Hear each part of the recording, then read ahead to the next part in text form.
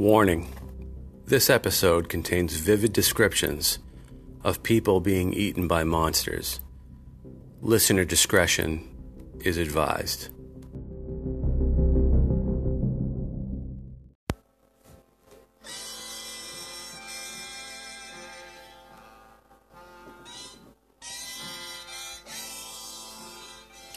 This is Garth from the Lost Cabin somewhere in rural Massachusetts.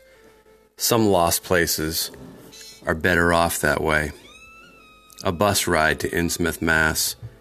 is frequently a one-way trip. This journey often ends in madness or a meal for a shuggoth. But if you insist, keep listening.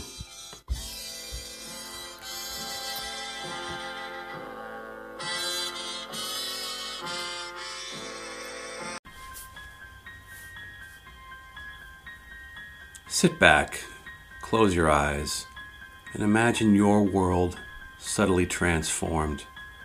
A world where your town is populated by monsters who peer out at you through dark curtains as you walk down the street. A world where the unspeakable is occurring in an apartment next door, where scientific discoveries unwittingly unleash alien creatures upon humanity, where the oceans secretly harbor ancient horrors waiting to emerge from the depths, and the stars themselves in the sky house unimaginable creatures that may see humans as food, something to be manipulated, or something completely irrelevant that can be swept away at any moment. This was the world of H.P. Lovecraft, and in particular, of Lovecraft's Massachusetts. The secrets of this terrifying world could be unlocked with specific devices or be found through hidden gateways explained in a series of his stories. Lovecraft explored the darkest places, including the darkest fears of his own mind, to envision a Massachusetts full of evil decay. Was he talking about things in his imagination? Or was he talking about real places that he had been to? Lost Massachusetts is going to do its best to find out.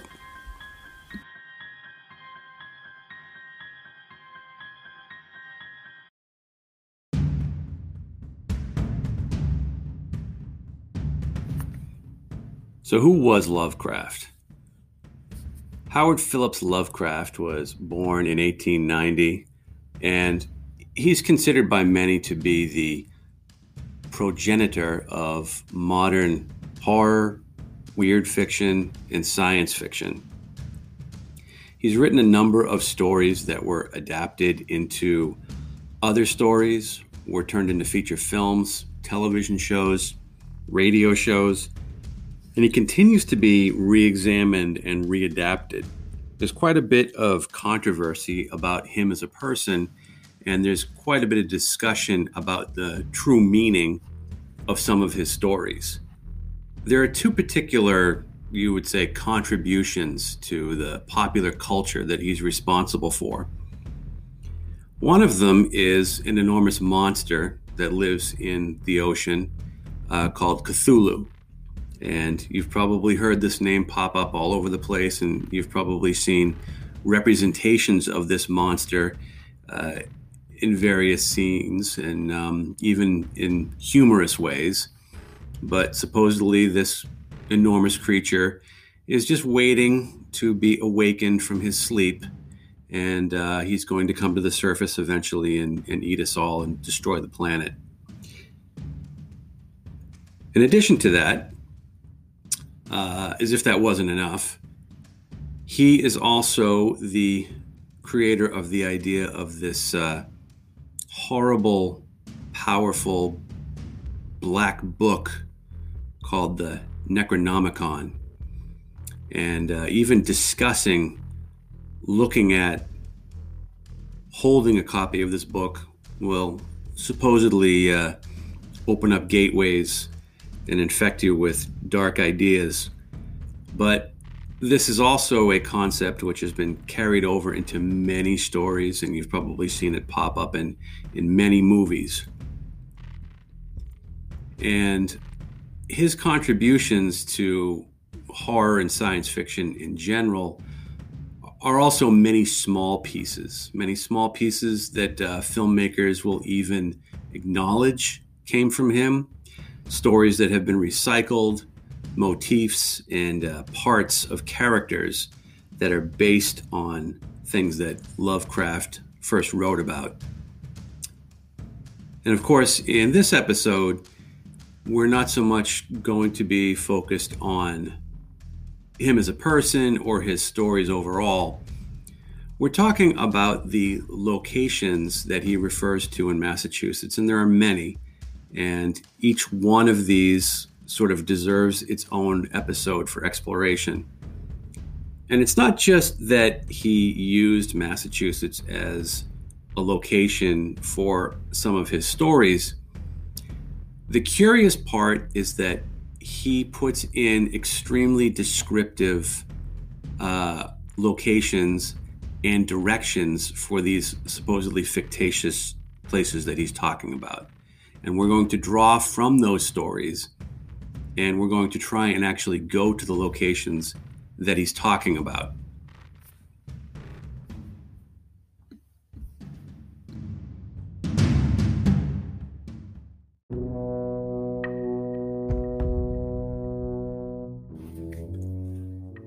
Lovecraft is set apart from other monster creators in the popular culture by an interesting fact.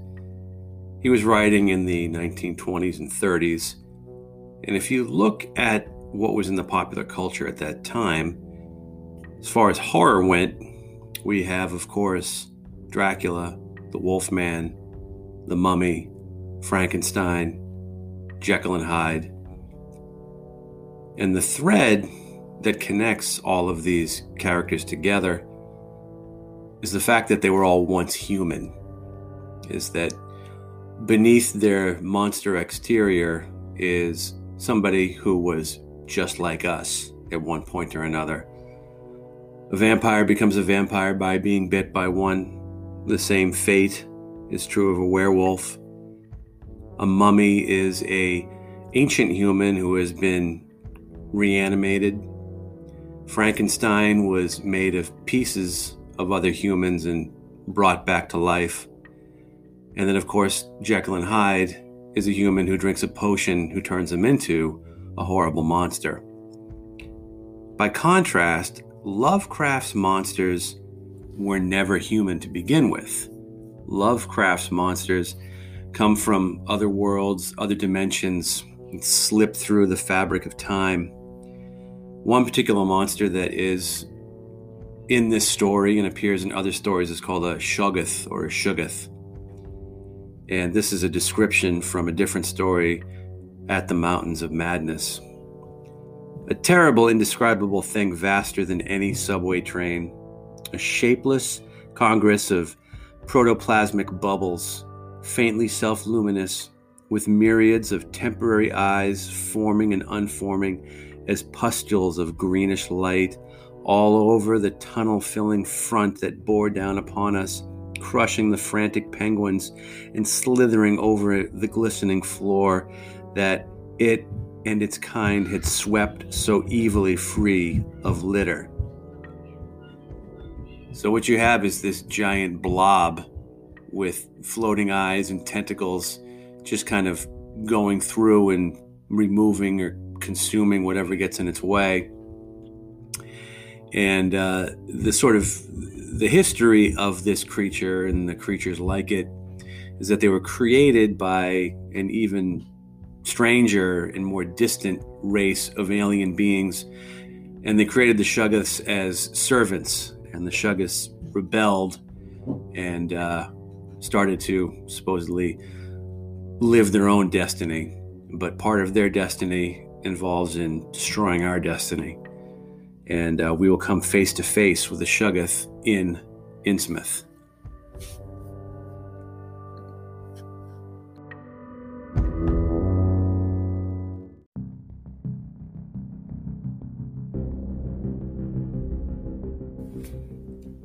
Many of the locations that Lovecraft uses are in Massachusetts, and the places are either real places you can see, or they are locations with fictitious names yet have extremely specific directions and descriptions.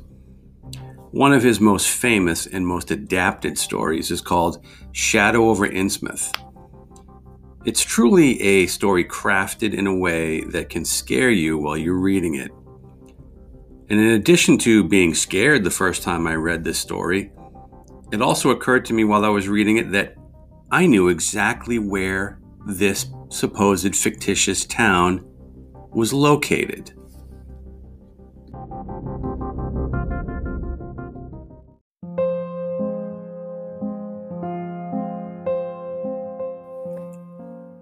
So I'm going to give you a quick overview of the story of Shadow over Innsmouth. Basically, the main character travels to a creepy town on the North Shore of Massachusetts. And he's heard about this place, and he's curious because apparently one of his relatives originated from this town. People don't really go to this place. They try and stay away from it, but he is drawn to it. And getting there on an old rickety bus where he's the only passenger sort of takes the reader away into somewhat of a dark fantasy land. And he begins to experience odd things as he enters the town and he interacts with some of the people there. And not to give too much away, but the inhabitants of the town have made communion with certain sea creatures, and they are sort of half human, half sea creature. And they are either planning to eat the narrator or make him part of their community. And depending on your perspective, either one of those are equally or more horrifying. And of course, many people wonder what was going through Lovecraft's head when he wrote this. But we're just going to take this, as far as the descriptions go, at face value. And we are just going to look at this and review his directions to the town as if this is a real place to be visited. So sit back and listen to a reading from the story itself.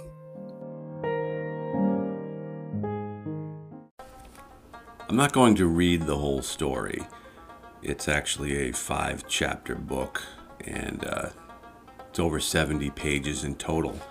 What I am going to read is I'm going to read about the physical description of the town, which I think is, kind of to the point of what we're talking about.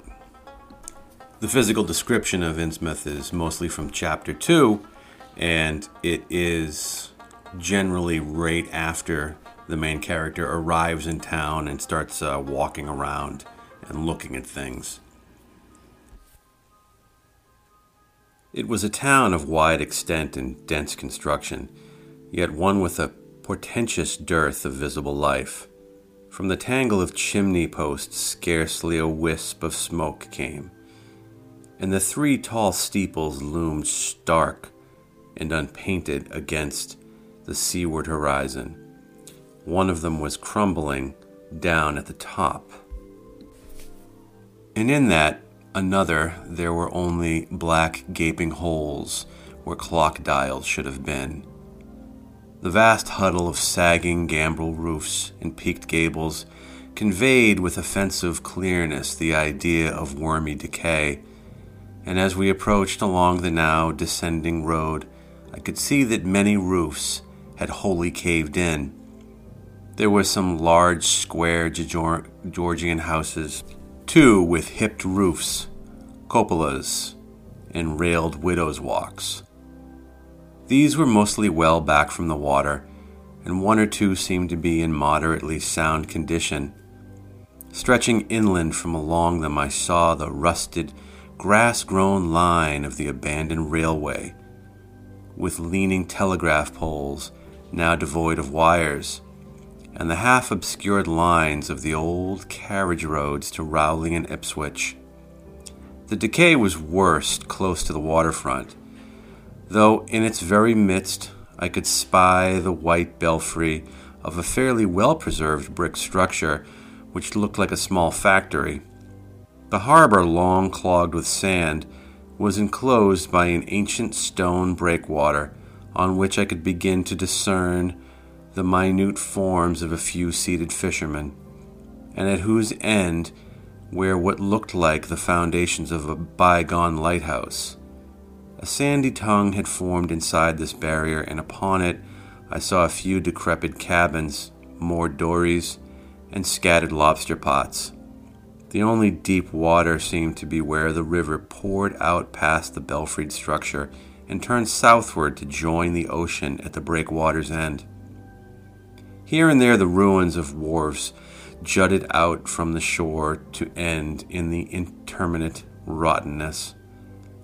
Those farthest south seemed the most decayed, and far out at sea, despite a high tide, I glimpsed a long black line scarcely rising above the water, yet carrying a suggestion of an odd, latent malignancy. This, I knew, must be Devil Reef. As I looked, a subtle, curious sense of beckoning seemed spreaded to the grim repulsion, and oddly enough, I found this overtone more disturbing than the primary impression. We met no one on the road, but presently began to pass deserted farms in varying stages of ruin. Then I noticed a few inhabited houses with rags stuffed in the broken windows, and shells and dead fish lying about the littered yards. Once or twice I saw listless-looking people working in barren gardens or digging clams on the fishy-smelling beach below, and groups of dirty, simian-visaged children playing around the weed-grown doorsteps. As the bus reached a lower level, I began to catch the steady note of a waterfall through the unnatural stillness. The leaning, unpainted houses grew thicker, lined both sides of the road, and displayed more urban tendencies than did those we were leaving behind.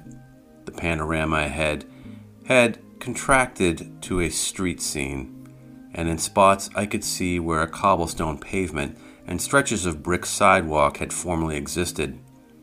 All the houses were apparently deserted, and there were occasional gaps in the tumble-down chimneys, and cellar walls told of buildings that had collapsed. Pervading everything was the most nauseous, fishy odor imaginable. Soon cross streets and junctions began to appear, those on the left leading to shoreward realms of unpaved squalor and decay, while those on the right shewed vistas of departed grandeur. So far I had seen no people in the town, but there now came signs of a sparse habitation, curtained windows here and there, and an occasional battered motor car on the curb. Pavement and sidewalks were increasingly well defined, and though most of the houses were quite old wood and brick structures of the early 19th century, they were obviously kept fit for habitation. As an amateur antiquarian, I almost lost my olfactory disgust and my feeling of menace and repulsion amidst this rich, unaltered survival of the past. But I was not to reach my destination without one very strong impression of poignantly disagreeable quality. The bus had come to a sort of open concourse or radial point with churches on two sides of the bedraggled remains of a circular green in the center, and I was looking at a large pillared hall on the right-hand junction ahead. The structure's once white paint, now gray and peeling, and the black and gold sign on the pediment was so faded that I could only with difficulty make out the words, Esoteric Order of Dagon. This, then, was the former Masonic hall, now given over to a degraded cult. As I strained to decipher this inscription, my notice was distracted by the raucous tones of a cracked bell across the street, and I quickly turned to look out the window of my side of the coach. The sound came from a squat stone church of manifestly later date than most of the houses, built in a clumsy Gothic fashion and having a disproportionately high basement with shuttered windows. Though the hands of its clock were missing on the side I glimpsed, I knew that those hoarse strokes were tolling the hour of 11. The sound of waterfalls became more and more distinct, and I presently saw a fairly deep river gorge ahead, spanned by a wide, iron-railed highway bridge, beyond which a large square opened out. As we clanked over the bridge, I looked out on both sides and observed some factory buildings on the edge of the grassy bluff, or part way down. The water far below was very abundant, and I could see two vigorous sets of falls upstream on my right, and at least one downstream on my left. From this point the noise was quite deafening. Then we rolled into the large semicircular square across the river and drew up on the right-hand side in front of a tall cupola-crowned building with remnants of yellow paint, with a half-effaced sign proclaiming it to be the Gilman House. One side of the cobblestoned open space was the straight line of the river.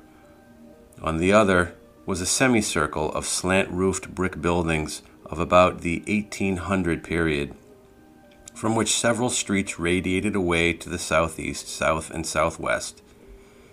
Lamps were depressingly few and small, all low-powered incandescents, and I was glad that my plans called for departure before dark, even though I knew the moon would be bright.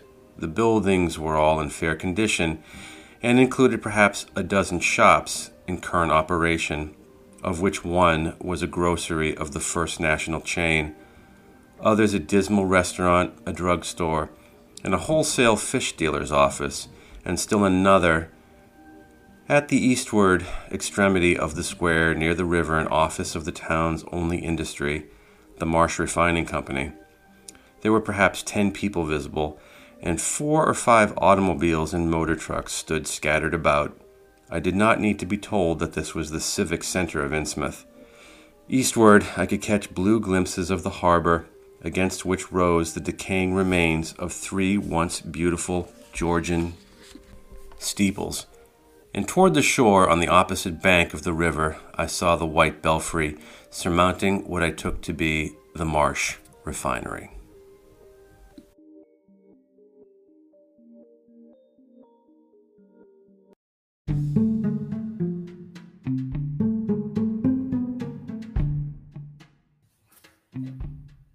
So we learned a number of things from that description. One is that it was mostly made of buildings from the 19th century that are now crumbling. It's, of course, on the ocean with a view of Plum Island. The story itself was published in 1931, and from the elements in the story, we're told that it takes place in 1927. The Innsmouth carriage roads link to Rowley and Ipswich, Massachusetts, which are both real places. Some people have looked at the details of this story and surmised that Lovecraft was referring to Gloucester as Innsmouth, but this can't be the location of Innsmouth, since one would have to go through Ipswich to get to Rowley from Gloucester, and the story clearly shows a road directly from Rowley to Innsmouth. Generally, we know it is south of Newport, and it's west of Ipswich and Rowley, and it's southeast of Plum Island. Later in the story, we find out specifically that Rowley is northwest of Innsmouth. So this frames the general area where Innsmouth should be, and one more detail from the story actually pinpoints the location. Just before the main character gets to Innsmouth, he passes an enormous ancient house on a high hill, and there's only one place in the area that meets that description, and it's the Crane Estate Castle, which had just been opened to the public in 1928.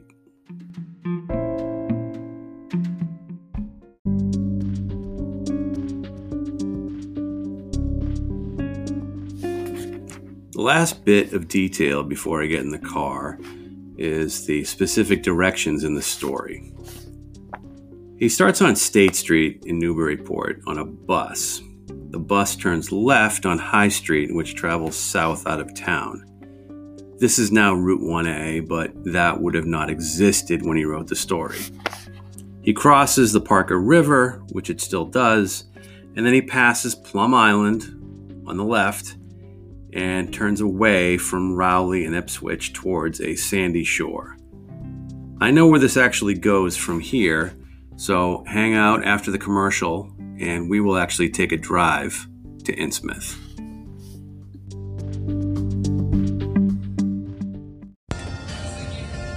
So I'm on a drive, and this is one of those journeys that could turn out to be, this is the last known recording of the missing person. Well, let's hope not. Because I'm headed for a destination that is really, really off the map.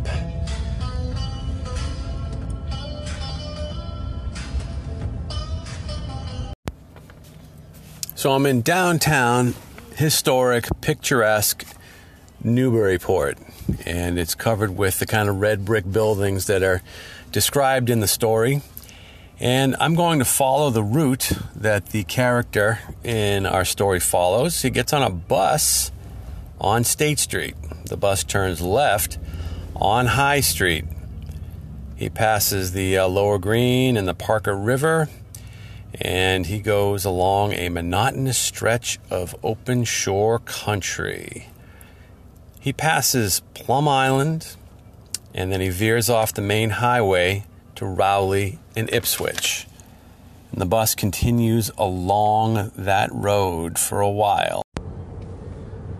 We're on the outskirts of town, continuing on State Street, passing the types of buildings that are referenced by the narrator, the type of setting that is described. Now I'm driving across something that definitely wasn't here in the author's time. It's a rotary, but it is taking me in the general direction of Rowley, Massachusetts. In the story, he calls it monotonous, but I actually think this is beautiful country. As indicated in the story, I've just driven over the Parker River. I'm on the other side of the bridge. I've just entered Rowley, Massachusetts. As the narrator indicates, this is the bus route. I'm headed on to the less traveled, not so much highway road towards Ipswich, as indicated. So we're veering off, which is technically East 133, and we are just crossing into Ipswich. So we're just following this road, imagining we're on this long bus ride, and I'm passing the Clam Box. And at this point, he's using fewer and fewer names that people would recognize for landmarks. He does make general reference to being on Cape Ann, but he's also using the names of rivers and towns that are not known. But just sort of based on the flow, I'm crossing over the river that he's supposedly referring to. Now, generally, supposed to continue on to the ocean, so I'm turning down Argea Road in Ipswich. And before we completely drive into the netherworld here, the last sort of landmark reference that makes any sense is, he says, on the far misty horizon, I could make out the dizzy profile of the head, topped by the queer ancient house of which so many legends are told. But for the moment, all of my attention was captured by the nearer panorama just below me.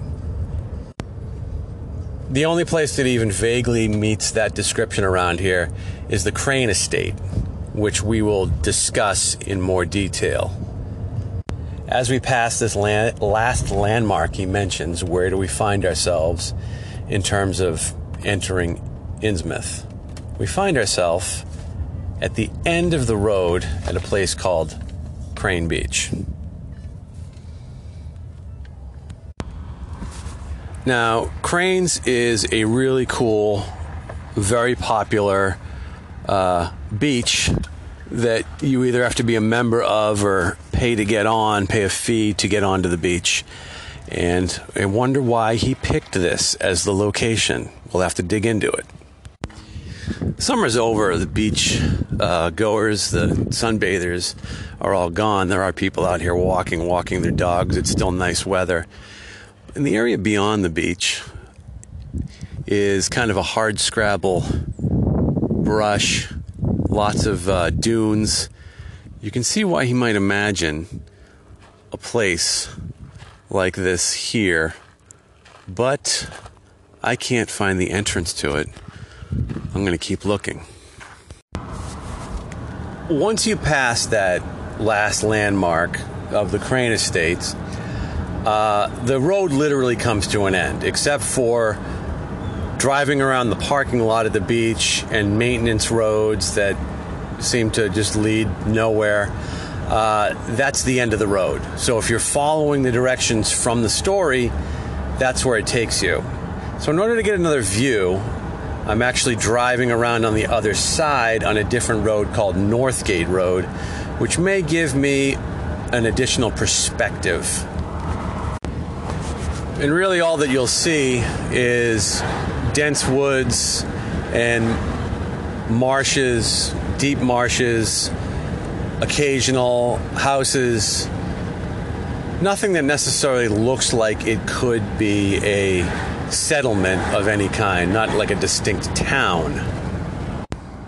As you circle the back roads around Castle Hill, the Crane Estate, and Crane Beach, before you return to Gloucester, you will notice one particular feature, which is an obvious large hunk of green land that seems to be hovering out beyond the marsh behind the beach. You can't get to this place in a car. This is an island that is surrounded by marshes, and it's called Choate Island. Now I'm driving by all the seafood places, and the smell is killing me. It's killing me because I can't actually stop. Now, I've actually been on Choate Island.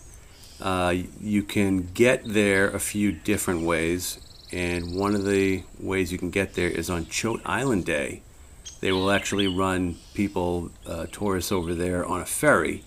And what you will find out there is there's some interesting things out on Choate Island. There are a number of historic houses on this island, and a movie was actually filmed there. The Crucible, which is about the Salem witch trials, based on the novel by Arthur Miller, used the scenery here, which is actually right on the money in terms of its historic appearance. 100 years ago, this entire area was part of the Crane Estate, and the Cranes are actually buried on a hill at the top of the island. The entire area now is part of the Crane Wildlife Refuge, which is managed by the trustees of reservation, who also manages the beach and the Crane Castle itself. So as we follow Lovecraft's directions to Innsmouth, we find ourselves on an inaccessible island, other than by kayak or ferry, that is a wildlife refuge, has hiking trails, and is a historic looking place that's used to film movies. So is this where we stop? Is this the end of it? Was it all in his imagination? Because right now it doesn't look like there's anything here. But guess what? At one point there was something here, and there was an actual road that led to the island. At one point there was a settlement here. Before it was called Choate Island, it was called Hog Island. and there were half a dozen family farms on this island. There are at least 7 major islands in this marshy area, including Chabaco Island nearby, which also had at one point family farms in a larger settlement. So in short, our exploration of an imaginary town in a horror novel by Lovecraft has led us to an abandoned and forgotten settlement in Massachusetts.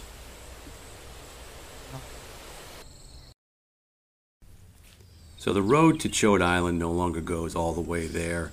The causeway that used to go to the island itself is long gone. But you can go down this old road, and of course this road was in place long before there were cars, so I have to park and walk down. And this is, in theory, this is where Lovecraft's character, this is where the bus would have gone to the town. So we're just going to walk to the end of it and wrap up this show. It's certainly beautiful scenery out here. I mean, it's definitely, I would recommend going for a hike in this area and checking out the entire Crane Estate and the entire wildlife preserve. There's really tall grass along this road, and as I'm going along, the grass is really kind of starting to overtake the road, and it's really thick. I got to push some of these giant blades of grass to the side. The road itself is sort of being lost, and it's no longer clear that this was a road. You wouldn't be able to tell unless you were standing on it that there used to be a road here. And this is some really intense sort of marsh area, and these giant blades of grass go right over my head. I mean, you can definitely hear, not so far away, the rush of the ocean, and you have to remember that these are big tidal areas, and even though you think you're on solid ground at any given point, this marshy land with all of these crisscrossing creeks, you could get overrun by water pretty easily. This is sort of strange. I thought that I got here a little after 1 in the afternoon. I must have lost track of time because the sun seems to be setting. I'm looking at my phone, and my phone is not giving me the right time. I am not sure why. So I guess I am going to have to call it short here and not go all the way to the end of the road, because there is something wrong with my phone, and I probably lost track of time, and I don't want to be stuck out here in the dark. You know, if you've ever been through Massachusetts in the summer, you will notice that there are like these, I call them bush monsters. It's like a tree that's become completely overgrown with ivy, and it kind of looks like a lurching monster. You'll see these sometimes even along the side of the highway.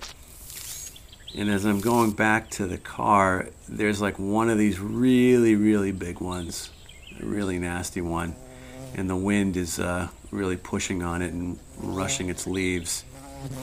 And it looks like, is it going to fall over in the middle of the path? It's very strange. The wind's not blowing that much, but it is moving quite a bit.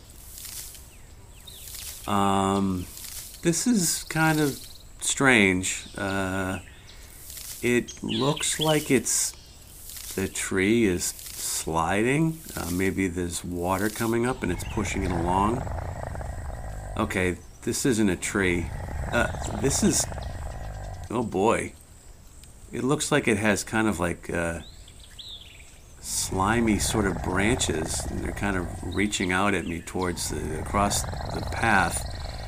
I have to be able to get through there to the car, but these big branches are in my way. They're really slimy. I'm going to try and push them out of the way. Wait a second. My hand is stuck to this branch. It looks like, ugh. Looks like there's an eyeball on this branch. Wait, there's more than one eyeball on this branch. This isn't a tree. I gotta figure out a way to get out of here. This thing is not a tree, and it's moving. I think that I actually might be coming face to face with an actual Shoggoth. I can't believe it. I am going to try and take a picture with my phone of the Shoggoth as it kind of chases me back along the road.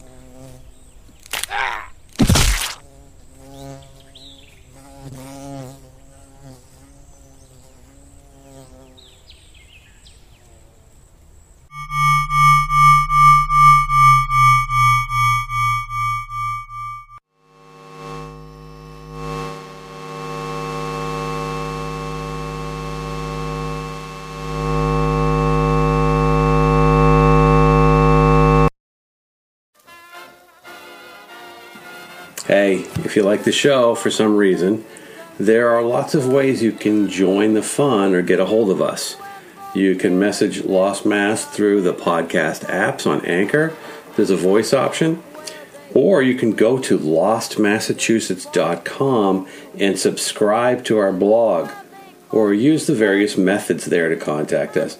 If you go to lostmassachusetts.com, you can also sign up to get a postcard from a lost place and find out where to send us a lost postcard too. Also go to Lost Massachusetts at Instagram for photos and other details. We will do our best to respond to comments directly as well as within the show. You might hear your own comment. That's fun.